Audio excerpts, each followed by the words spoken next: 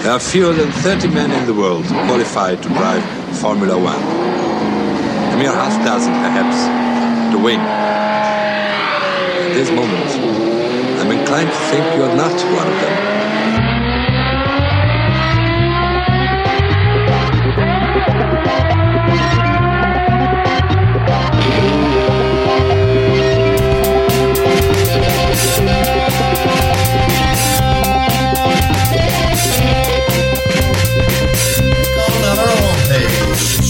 No, you want to. Keep up the good work, and there you have it. There you go. With the qualifying. Welcome to F1Weekly.com. My name is Clark Rogers. I'm the host of the program. I'll be joined by Nasser Hamid, my co-host. This is podcast number 1023, December 18th, 2023. Nasser. Thank you, sir. I say slings and arrows at the top. Lando lands Lorenzo Bandini Award, and kick him under up, kick him under down. We shall explain gladly. Back to you. Thank you, Nasser. On today's program, the FIA heavyweight fight has begun, ladies and gentlemen. Max, he's showing some interest in being an F1 boss in the future. Ferrari launch date announced under secret code 676. Fernando knows 2024 is his last big shot. And Sauber's team name not really worth mentioning or repeating at all. And this week's interview, we've got Lando Norris at Daytona, and Nasser will have all the details. And just a reminder, everybody, we do need your contributions to keep this program on the air. Just click on the supportyourfavoritepodcast.com. You know you want to. Nas, welcome to the studios. I know you're getting ready for the holidays. You're a traveling man. You're all over the place. How are you? I am doing very good, sir. Thank you. Still some time, a few weeks, before the Torre releases me so I can go back to FLA. So I am grounded in Frederick, Maryland, surrounded by the love of my two sisters. So that's very comforting. And really, really looking forward to any motorsport. So I'm eagerly waiting for the Dakar Rally, the Daytona 24 hours. And so, it's all looking good. It's all positive. And also have some big travel plans next season. How are things on the left coast, apart from being very lefty? Well, yes, we do have Gavin Newsom, but yes, everything's wonderful in California. We got some rain, and which is always good news in California. Everything is joyous and in a holiday, festive kind of way. That's good. And sir, we have to have something going on during the absence of motorsports and during the off-season. And what could be better than thieves and infighting in the temple, the presidential debate as I call it, war of words, surprise, surprise, between former FIA President Jean Todt and current President Mohammed bin Sulayem has broken out. Ben Sulayem had stated last year that his first order of business upon taking office at the FIA was to deal with a $20 million cash deficit, which was news to me, and with an unexpected legal case involving a patent dispute over the Halo cockpit protection device, which was also news to me. Now the ex-Ferrari team manager has come out with a Louisville slugger claiming charges against him are le bullshit and expressing disappointment in the portrayal of his legacy. Todt said in an interview with a French publication, and I quote, "This was a lawsuit brought in Texas by an engineer who owned a patent that was only valid in the United States and for a short time. So when I left, there was nothing secret and only one ongoing case, that one. Everything that was put in place during my mandate was turned upside down. First of all, I was an operational president, meaning I would spend 350 days a year between the Geneva and Paris offices and traveling. I would attend a few Grand Prix, but would travel around the world visiting the clubs. I think the only country I never visited was Eritrea." End quote. Well, I would like to see Monsieur Jean Todt provide MCI proof positive that he was in Burkina Faso and Pago Pago. What say you, amigo? I've gotten a card from Burkina Faso a number of times from my older brother, so it's not unheard of. But, Jean Todt is a worldly kind of guy, but I think the whole thing is hilarious. And I thought Jean Todt did a wonderful job, and it's weird how all of a sudden the FIA have a $20 million deficit. This is unheard of. And what kind of other secrets are the FIA hiding? And my favorite news is now the FIA want to walk into F1 teams' headquarters unannounced and inspect. And inspect what? Books? What do you think? Books, toilets, the works. Well, some of that I believe is still going on. But, this whole thing has become so political, so complicated, absolutely over the top regulated that it's like when you watch a race, even before the race starts, you have to wonder, well, so-and-so qualified second, is he getting any penalty or not? And when the race finishes, oh, somebody crossed the white line, somebody crossed this line. It's just ridiculous, They should go back to the way it used to be in the 70s, especially 79, and the 80s. Let the boys fight it out. And, what goes around comes around. And we've seen this in life and we've seen this in racing.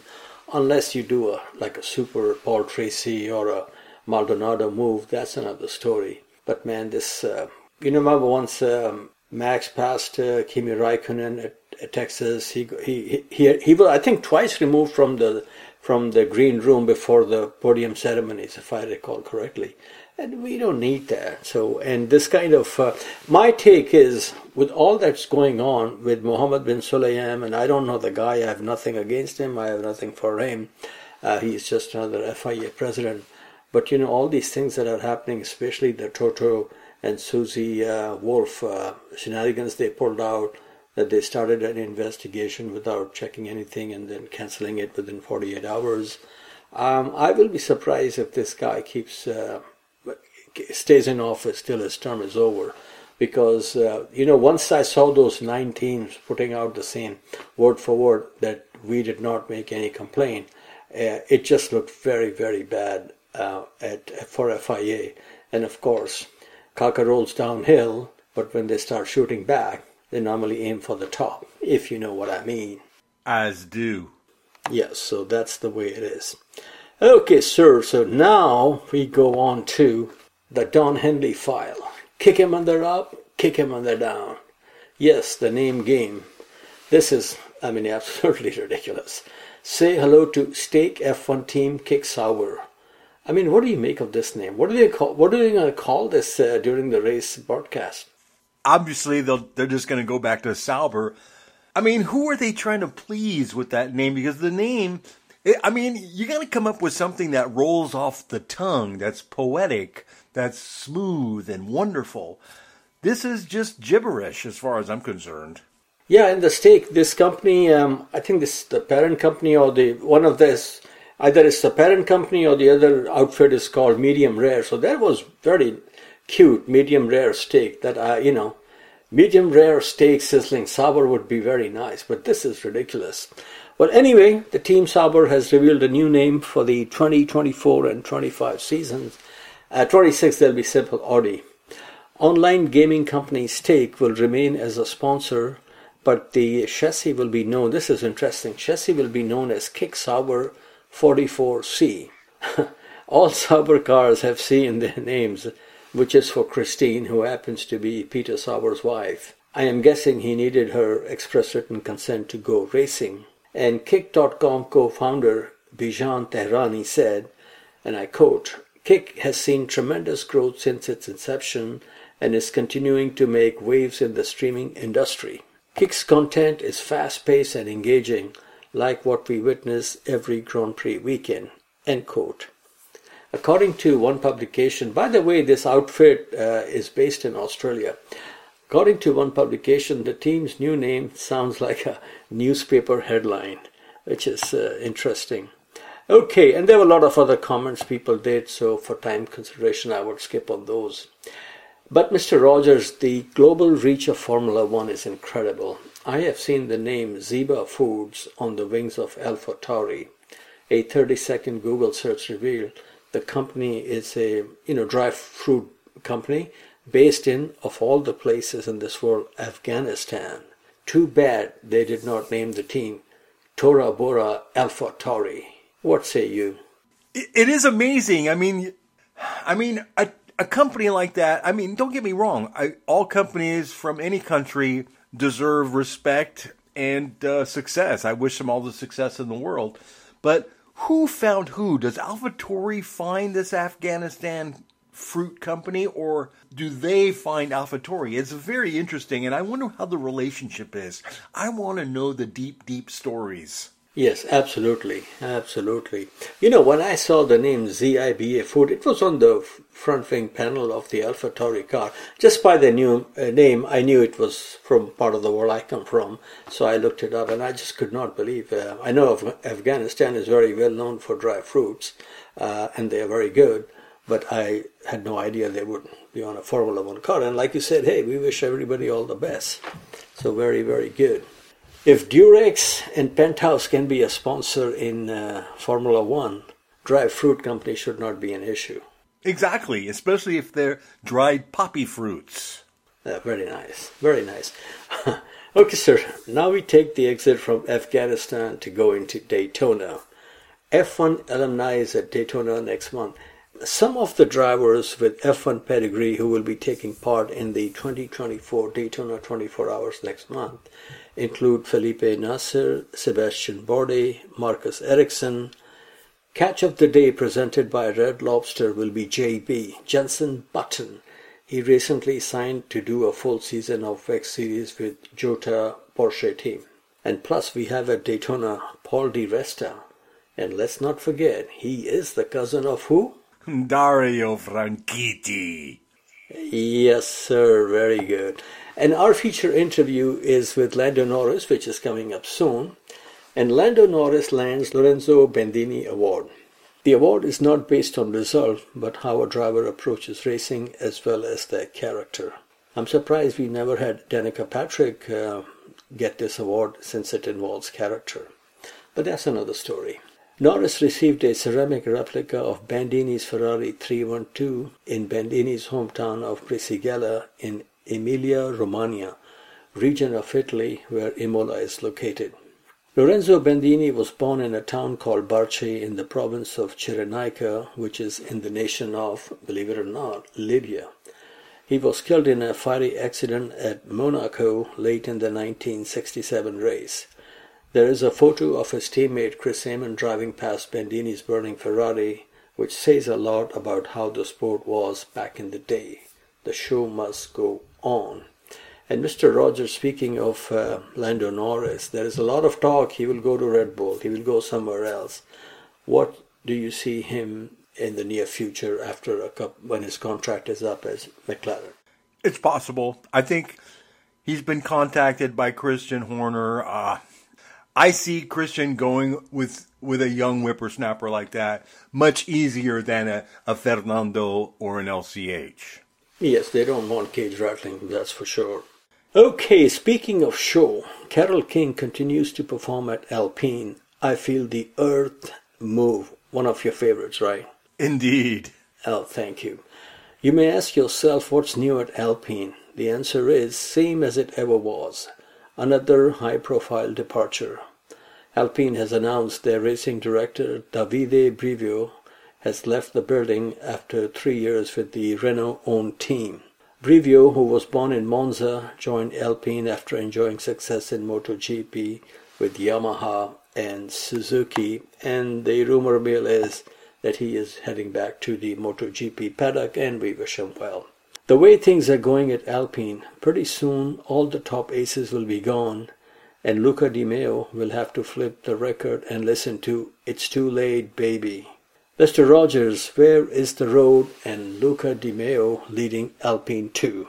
You know, I have concerns, of course, and I even look into some of the French publications like Auto Hebdo, and I don't see any secret news, but the interesting thing is Renault has offered Andretti another crack at a contract, so it doesn't mean that they're leaving F1 anytime soon, but I'd like to see a bigger, more exciting effort. Get rid of the crap. Let's bring back Prost. He knows what he's doing. And let's have a go. Exactly. Next, we move forward to freight forwarding on DHL. They are the logistics partner of Formula One and also have a heavy presence in IndyCar racing. Their slogan is Excellence Delivered. For 2024, they are delivering excellence and sponsorship to Chip Ganassi Racing, moving away from Andretti Autosport. DHL has been sponsoring Mikey's team for over a decade, and during this partnership, the highlight was Ryan Hunter-Reay winning the 2014 Indy 500, which was a very impressive win. The yellow and red colors of DHL will now be on the car of muy macho hombre de España on this side of the pond, Senor Alex Palou. He will need all the sponsorship and bonuses from his sponsor and team, as Zach Brown and his McLaren posses are coming after him for a fistful of dollars. Whether the end result is good, bad, or the ugly, time will tell. And just a note on DHL. They were started in San Francisco as a business document delivery service between San Fran and Honolulu by three partners whose initials are the basis of the company's name. And today DHL is owned by Deutsche Post, and they're pretty big internationally. And they for also sponsoring Jamie Chadwick, who is and will stay with Andretti Racing for Indy next, the Indy Junior Series, and they have also announced that they will still continue to support her, even though she's with the Andretti team. So that's good for her. Your two Deutschmarks on this DHL thingy? Yeah, I love DHL, and that's a great success story that you mentioned. Didn't know that, but very, very cool. No, I'm happy for them. The DHL colors are really synonymous with Indy cars for the past number of years. It's a classic, and they've had a number of famous drivers, so I'm happy for IndyCar. And it was many years ago, but one of the partners, and I don't know if it was D or H or L, anyway, he had made a lot of money. He moved to like Saipan or Philippines, and he was killed in a private plane crash. And the funny thing was, after he was killed, there were like multiple young ladies, teenage and early 20s, filing in claim that, oh, he's the father of my son, he's the father of my daughter. But boys will be boys. Shall we move on to a new segment, sir? Please, let's keep it family friendly. Yes. Well, we're going to go into a purple haze. Purple haze all in my brain. Thinking things don't seem the same. Acting funny, but I don't know why. Excuse me while I kiss the sky. This is the story of racing pilots who thought they would reach new heights in the best car on the grid, only to be shocked like a monkey by the performance of their teammate, who turned out to be the 800-pound gorilla of Grand Prix motor racing. We shall start with one of the most famous cases, the Schumi Shuffle. Move it to the right takes all night. That's what Eddie Irvine and Rubens Barrichello found out as teammate to Michael Schumacher at Ferrari. Eddie and Schumi both joined Ferrari in 1996. In the opening race of the season in Australia, Eddie was faster than Schumi and was on the podium in third, while his teammate was DNF. This turned out to be Eddie's only podium of the season, and he finished 10th in the championship with 11 points. I must say he did suffer from 11 DNFs in 16 races. Michael, on the other hand, won 3 races, including drowning the competition in the rain in Spain for his first victory, riding a prancing horse. If anyone has not seen this race, it is highly recommended to witness what sheer brilliance is all about, as we saw 19 times this season. The real embarrassment for Eddie, which I was watching with my friend and we just could not believe, came in winning the 1999 Malaysian Grand Prix. This was the comeback race for Michael after breaking his legs at the start of the British Grand Prix.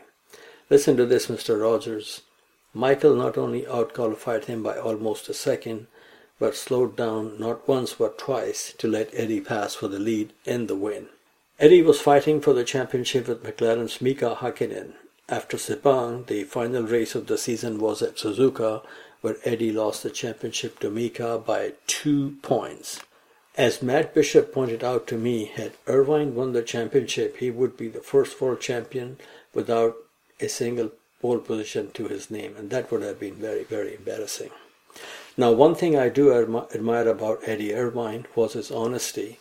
He was once asked by Peter Windsor, what will it take to beat Michael Schumacher? Eddie's instant and very true answer was, he has to stop going so bloody fast. Today, Eddie is minting money in Miami real estate. Sir, would you have any comments on Eddie Irvine versus Schumi at Scuderia Ferrari? Yeah, I mean, that's great memories. A classic number 2. Eddie embraced it. Yeah, and he's a funny guy. He always had interesting comments. I miss those days, Nasser. Then came Rubinho. He came with great junior Formula resume and high praise from Jackie Stewart. But against Michael, he ran into a brick wall. Mate. In their first year together at Maranello, Michael won the first of his 5 consecutive championships in 2000 with 9 wins.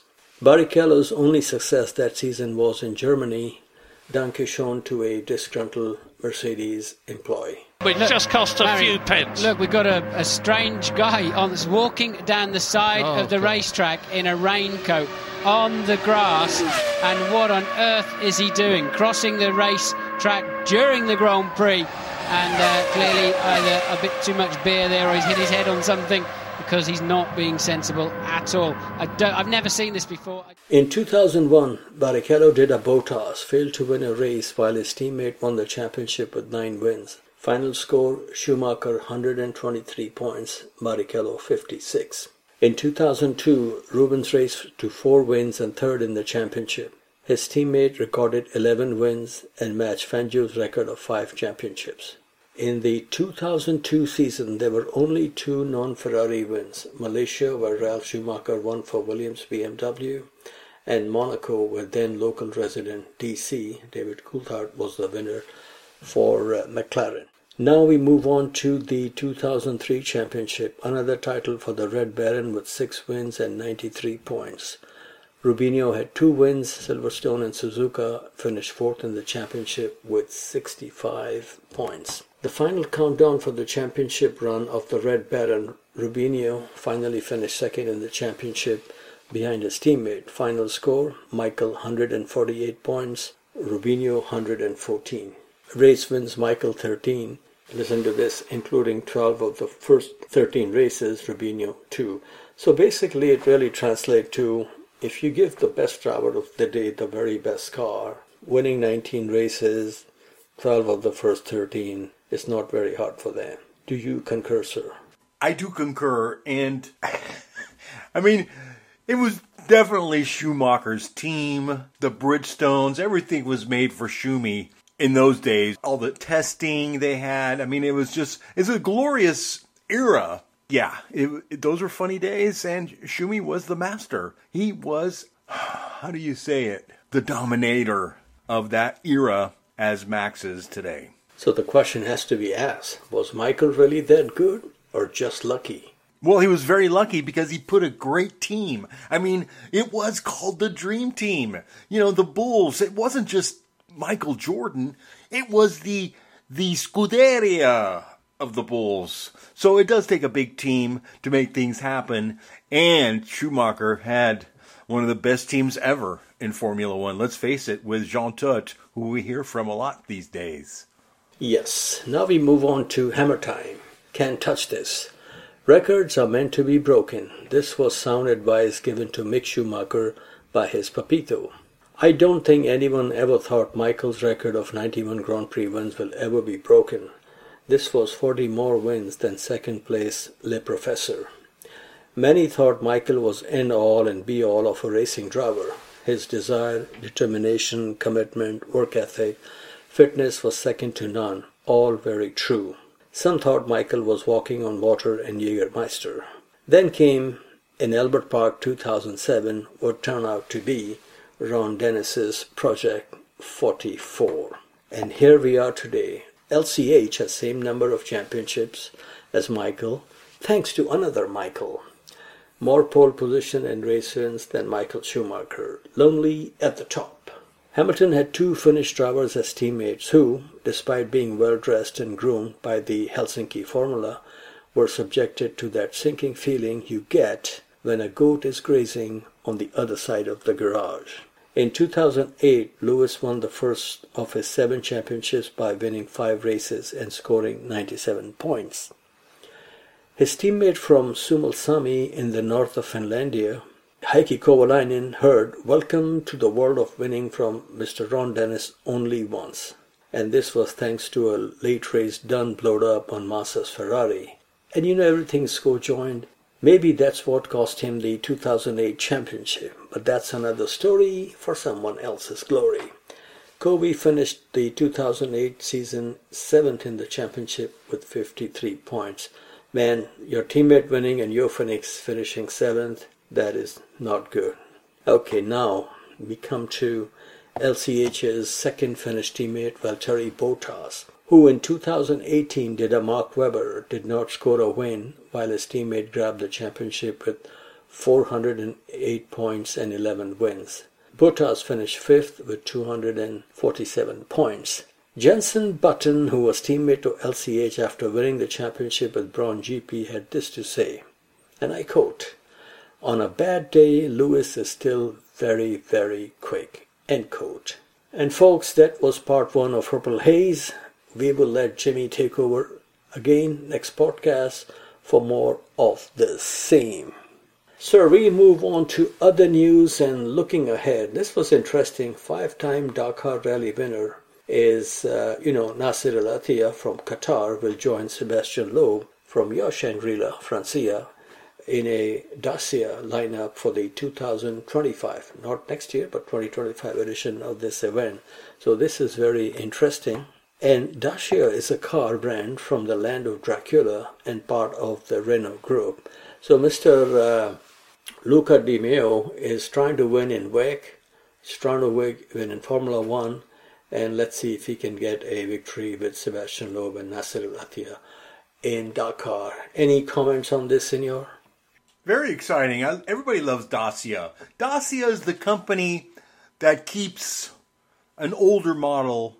It keeps making it, just like the Volkswagen Bug at Brazil. They kept making it until the 2000s. But great little company. It's a reliable little car, and I'm happy for Loeb. I think it's a great, great team, and it's another dream team in the Dakar Rally. They're just getting a little old, but these days, these old guys, it's everybody's Mark Martin now. Yes. Okay, next. ZZ Top in Madrid. Headstrong Zinedine Zidane, who is also an Alpine ambassador, last week hosted Alpine drivers in Madrid and gave them a tour of Real Madrid Stadium, and later they all took part in a karting and football match. A lot of lovey-dovey going on there. Let's hope we don't see Michel Platini as new team principal at Alpine F1. You never know this day and age. And with that, sir, shall we take some Evian water break? You mean naive spelt backwards? Exactly. There you go. Absolutely, Nasser. So why don't we take a quick break?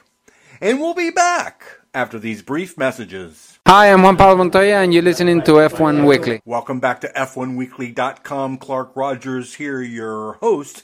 And now, as we spin the globe and go around the world with Motorsports Mondial, with the king, the sultan himself, Nasser Hamid.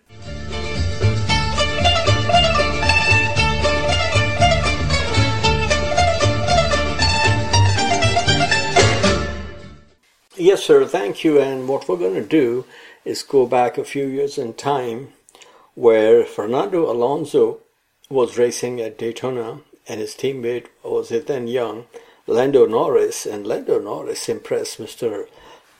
Alonso a lot with his driving and speed, especially in the rain. And we had a very nice opportunity to sit down in the Zach Brown motorhome and have a nice conversation with Lando Norris at that time.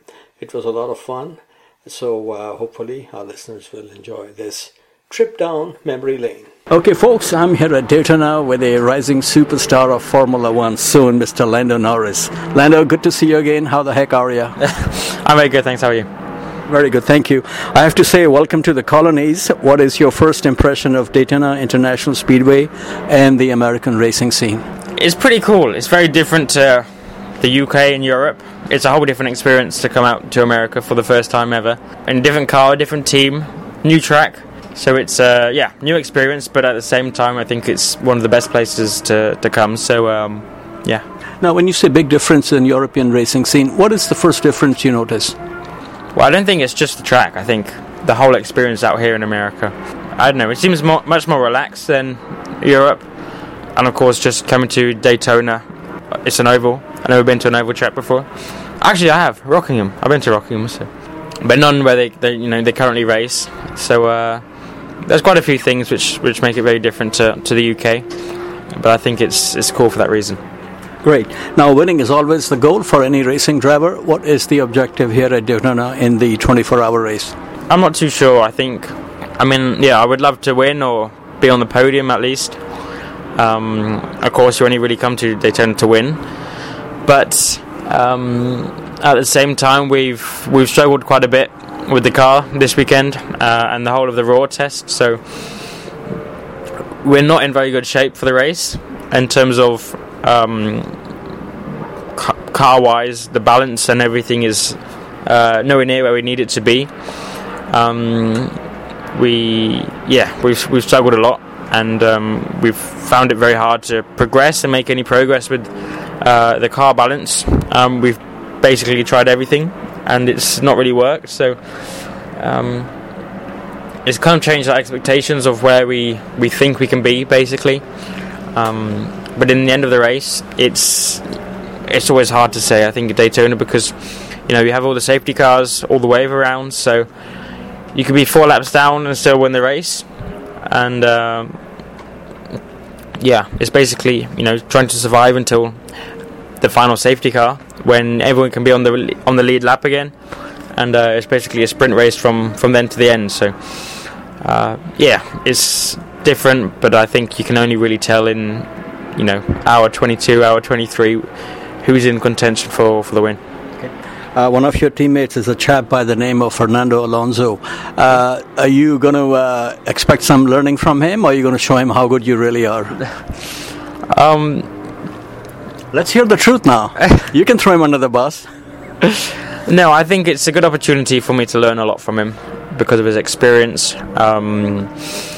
He has very different kind of views on everything because of the experience he has. And you get to know, what a driver needs to be like, what traits a driver needs to have for a Formula One driver. So I kind of know a lot more now of which areas I need to improve on, how to approach the race weekend, how to push the team forward throughout the race weekend. And I've seen that part, a lot of him this weekend, because we've struggled. So I've seen a lot of how he's trying to help the team be better and what things to try and whatever. So there's a lot of things I can learn, but at the same time I want to see what I can do against him. But it's not so much about that, because it's a team game, and I'm here just to enjoy it. I'm not here just to try and beat my teammates or anything. So one thing you can learn from him: if the car is not quick, you can scream GP2 engine. Yeah, I can. Remember that? I remember, Suzuka. Yeah. But that was classic. Yeah. But Fernando's a nice guy, and he has the funny side of him all the time. So you can see where that comes from. But I don't think that's one of the things I need to be learning from him. Okay. We first met when you were in MSA Formula. Since then, in 3 years of single-seater racing, you have won 5 championships, all in first attempt. Question is, how much is the car and how much is the driver in this success? It's all the driver. That's what I thought. No, it's been quite a... Teammates are important too. No, it's... No, it hasn't been just the driver, because I think together, like last year with Carlin, we didn't start off in the best of ways. We started off pretty good, But we weren't the favourites or anything. But not just because of me, but because of Ferdinand, Jake Dennis. In the beginning of the season, we improved a lot and became much stronger going to the mid part of the season and towards the end. So not all it has been me. I think if I didn't have the 3 other teammates that I had, who were always so fast, we could always push each other and help develop the team so much, I think it would have been extremely tough to win the championship in the end. So it definitely hasn't all been me. I still beat my teammates, so I've still had to do things better. But at the same time, if I didn't have my teammates and the team around me, then I probably wouldn't have been able to do what I did. So sometimes you need to have a good team and good people around you to still do well. Last year I went to Pau to see you in action. I had a very strong feeling you will win the Grand Prix, and you almost pulled it off. Tell us about the race on Sunday and how long it took you to recover from the DNF disappointment, even though it was not your fault, or so I think. Whoa. Wow. Not many views on that. You can take a joke, right? Yes, of course. It's still something I'm a bit annoyed about, to be honest, because I wanted to win. Because I wanted to win for the team. I think for myself, it would have been a cool place to win. The team won it the year before, so it would have been nice to do it for a second year, and we had the pace quite easily to be able to do it. But obviously, we had the suspension failure, so it put me out of the race, which was very frustrating. I think, I'd poled by half a second or something, so I don't know. I think it would have been very nice to win. A lot of people say different things about it, that I was taking too many risks and whatever, but I was generally quite comfortable. I could have pushed more and put away more, but I was doing all I had to do to pull away and stay in the front. And it was just a shame that, I hit the curb perfectly wrong, landed and had the failure. So it wasn't the fact that, I was hitting the curbs every lap more than everyone or hit the barrier or anything. It was just unlucky, and therefore I didn't win. But I still kind of not dwell on it, but get annoyed that I didn't win for the team. You won the Formula Renault Euro Cup with Josef Kaufmann team. I've known him for many years, and also Lars. Yeah. Josef was telling me at Pau, actually, and he introduced me to your dad, that when Lando finishes second, he is mad as hell. Are you really like that? Yeah. Can you handle a second place? That's what I want to know. It depends the situation. If I come from last or something, then I can deal with a second. But if it was possible to win, and there was a chance of me doing a move somewhere, or if I made a mistake and then finished second or something, I hate it because I shouldn't have made the mistake that I did, or I should have gone for the move that I needed to do to win or something. So I do get quite annoyed with myself if I don't do something right on track, and then I'm not the happiest of people off the track after the race. Now let me give you a positive spin on this. Better to make a mistake in F3 than in F1, because somebody made a mistake at Monaco 1988. Remember that? No. While leading? Yeah. Yeah. By a big margin. Yeah. Yeah, it was miles ahead. Yeah. So, okay. I guess it happens in racing. Yeah. Okay, last year you had what Lewis had 2 years ago, quite a few slow getaways. Were you and the team able to figure out what was the reason behind that? Or was it Ferdinand is looking at you? Was it the driver? Yeah, it was. It was me, actually. Really? Good data. Good start data. Yeah, because I literally, I don't know why. I would always do something wrong, and it wouldn't always be the same thing. I would, every time I'd just do something wrong, release the clutch too fast, too slow, not have enough preload, too much preload, do the preload too early, do it too late, I don't know. And I always seem to get it wrong, but by Spa, I got it right, and then my starts were very good.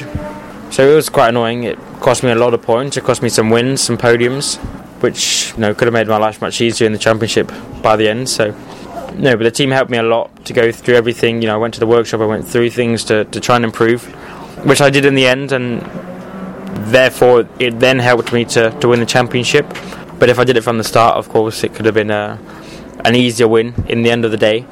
But it was, I guess I made it a challenge for myself. Okay, I watched the Macau Grand Prix on the web. What an amazing final lap. Tell us about the circuit and that final lap. Well, it wasn't an amazing lap for me. It was only a good lap from Ferdinand. I guess it didn't actually end that well. Yeah. I don't know how many corners there were, like 17 or something. It was a good 16 out of 17 corners for him. No, it wasn't a fun race, but I don't know why. For some reason, I really seemed to struggle. Not on pure pace, because my one lap pace was, I'm quite confident to say one of the best, or the best. You know, I'd second in qualifying, and I made some big mistakes, which cost me quite a bit of time. So I was confident I could have, if I had another lap of pole, I could have quite easily done it. But it was just the race pace I really struggled with, and that maybe it's because I was too aggressive with the tyres. I used them too early on, or something. We never really knew so much.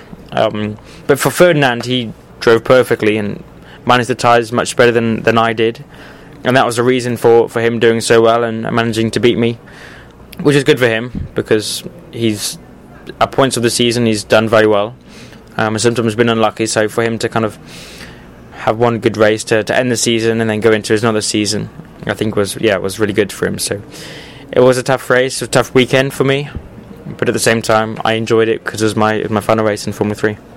You should be in the Guinness Book of Records for taking the longest flight to take a bath. Yeah. Tell us what happened in the Brazilian Grand Prix weekend. Well, I was home for the race weekend, and then I flew out to Brazil to go and do the Pirelli tyre test on the Tuesday after the race. And I flew all the way out to Brazil. I think it was something like a 9 or maybe 11 hour flight. And arrived, I went straight to the hotel on the Monday, and got to the hotel. Obviously didn't have a shower or anything on the plane, so then went to relax a bit and had a bath. And while I was in the bath, I was reading, the instruction manual for the steering wheel. Going through the bath? In the bath, yeah. Okay. And just to kind of refresh my memory a bit.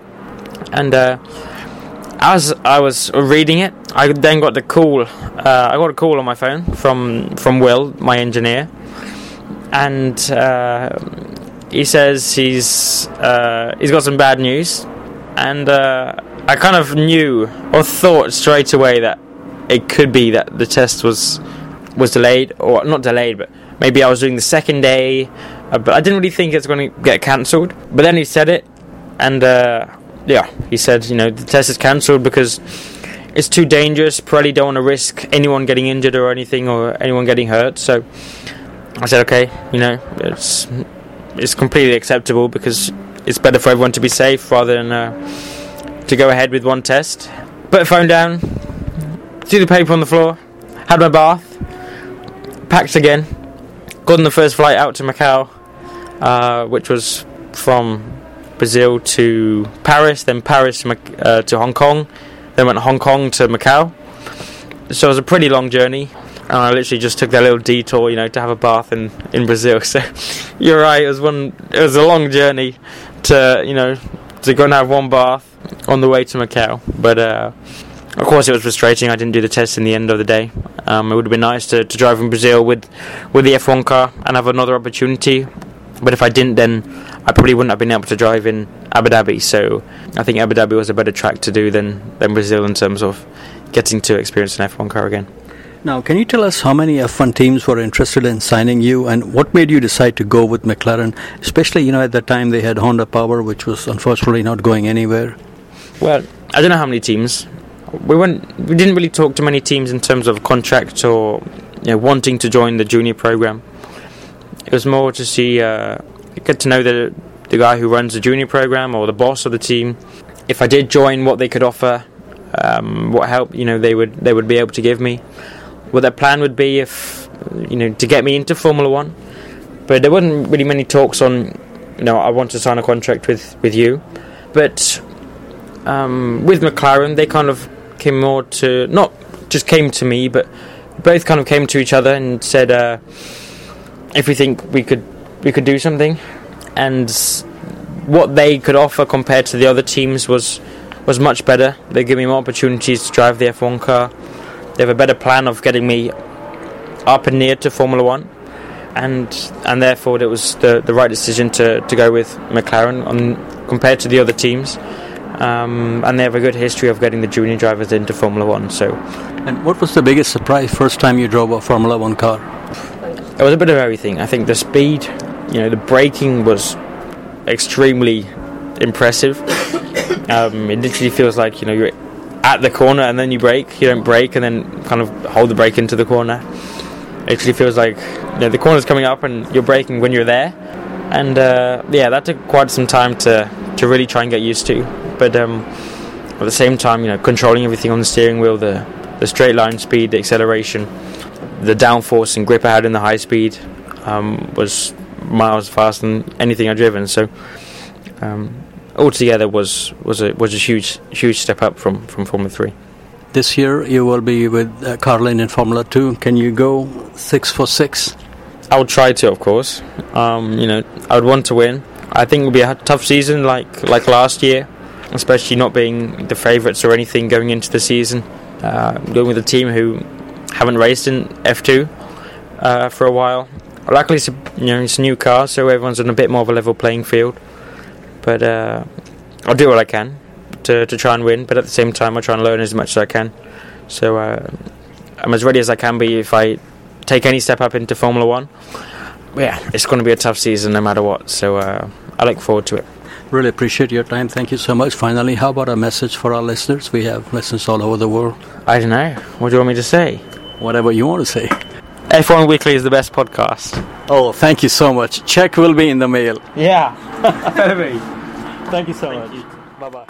Lando, thanks for joining F1Weekly.com. Back to you, Nats. Thank you, sir. Like father, like son. René Lammers, the Dutch karting star, is moving into Formula 4 for his first single-seater experience. He is the son of Jan Lammers. Jan is now the boss man at Zandvoort Circuit. He used to be team principal of Team Netherlands and even GP Series and took part in 23 Formula 1 races. And before we met Mr. Rogers, both of us were at the A1 GP race at Laguna Seca when there was snow and more participants than spectators, and I had the opportunity during lunch to have a brief chat with Jan Lammers. You remember that race, right? How could I forget? It was freezing, it was snowing, but it was fun. Yes, sir, that it was. And then they never came back to that circuit, but that's the way it goes. Okay, sir, more of the same. The second coming of Monty. Sebastian Montoya will continue next season in Formula 3 with a different team. After his wings were clipped by the master barber, Dr. Marco, he will switch to Campos Racing from High Tech Team. Sebastian is a cool kid raised in Miami FLA, but he is not as hot as Papito JPM on the track. Seb was 16th in this year's Formula 3 championship, and I think in a few years we're going to see him race here in Indy Lights or Indy Cars. And now, folks, we come to a moment in motorsports history.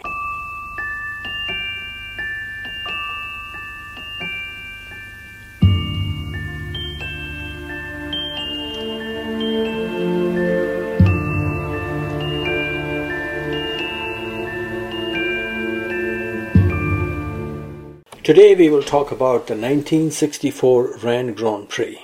Just like Jim Clark's name was synonymous with Colin Chapman and Team Lotus, the name of triple world champion Jackie Stewart has been synonymous with Ken Tyrrell and his racing team from a lumberyard in Surrey, England.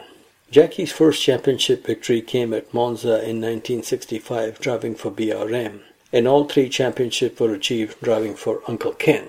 In many interviews since then, Jackie has said that he did not like to drive for Lotus as their cars were falling apart and drivers were getting injured or killed, which is very true. However, Jackie's first Formula 1 race was in a Lotus, the non-championship 1964 Rand Grand Prix at Kyalami in South Africa. The race took place on December 12, 1964 and was run in 2 heats, 25 laps per heat. Jackie Stewart started his Formula 1 career in style from pole position. His car failed on the grid and Graham Hill won with Mike Spence in second. On May 7, 1968, in practice for the Indy 500, Spence was killed in his turbine STP Lotus. He was replacement for Jim Clark, who had lost his life at Hockenheim a month earlier. Going back to the Rennes Grand Prix, Jackie Stewart won the second heat at Kyalami, but Damon's daddy came second to claim the overall victory. In the overall results, Graham Hill's Brabham was powered by a BRM engine, and of course he was the winner. And the top three cars were Brabham with three different engines. Second place Brabham of Paul Hawkins was powered by a Ford engine. Now Paul Hawkins was a driver from Melbourne, Australia. In the 1965 Monaco Grand Prix, his car went into the harbour just like Alberto Ascari in 1955. And Paul Hawkins was killed in an accident at Oulton Park in 1969. Third place Brabham driver Bob Anderson was powered by yet another engine manufacturer, Climax. And this driver lost his life after a testing accident at Silverstone in 1967. Any comments on these historical events, sir? Wonderful history and information, Nasser. Outstanding. It's just great stuff. F1 history. It's too bad we don't have an F1 channel that has the Lap of the Gods on every morning like cartoons. Yeah, Speed Vision tried to do that, but then they were bought out by Fox and turned into a NASCAR freak show. But hopefully, one of these days somebody will wake up and say, heck, what we need here is a damn F1 program network, and that's when it will happen. Maybe Liberty Media will start there. Now, speaking of Liberty Media, now more and more reports are coming that they are hell-bent on having a race in New York City. New York City? Yes, this stuff's made in New York City. And I think they have a lot of money behind them, and I think they will pull it off. The mayor of New York is proposing, they don't want to, Liberty wants a race around, downtown Manhattan, around Central Park, but he's proposing some island a few miles away. I just cannot see a race in downtown New York City, just so busy. But it will be nice if they can have, the New Jersey location was very good, because you can still see the Manhattan skyline. Would you like to see race number 4 in the US of A, Senor? Sure, why not? The only thing, you could piss off people in Las Vegas, but I'm telling you, you don't want to piss off people in New York. Oh no, then you'll be discovered on the waterfront. Cement overshoes. Yes, absolutely. Okay, sir, so that should do it for this week. We would like to thank, the year is coming to an end. A season has already ended. All the wonderful folks of the F1 Weekly Familia. Without them, this will not be happening, so we are very thankful. Every podcast, every year. And we now come to Musical Mondial. We present a little more of 60 Seconds to What from the mind of Morricone. Thank you for listening, and please enjoy. Bye-bye. Thank you. Good night.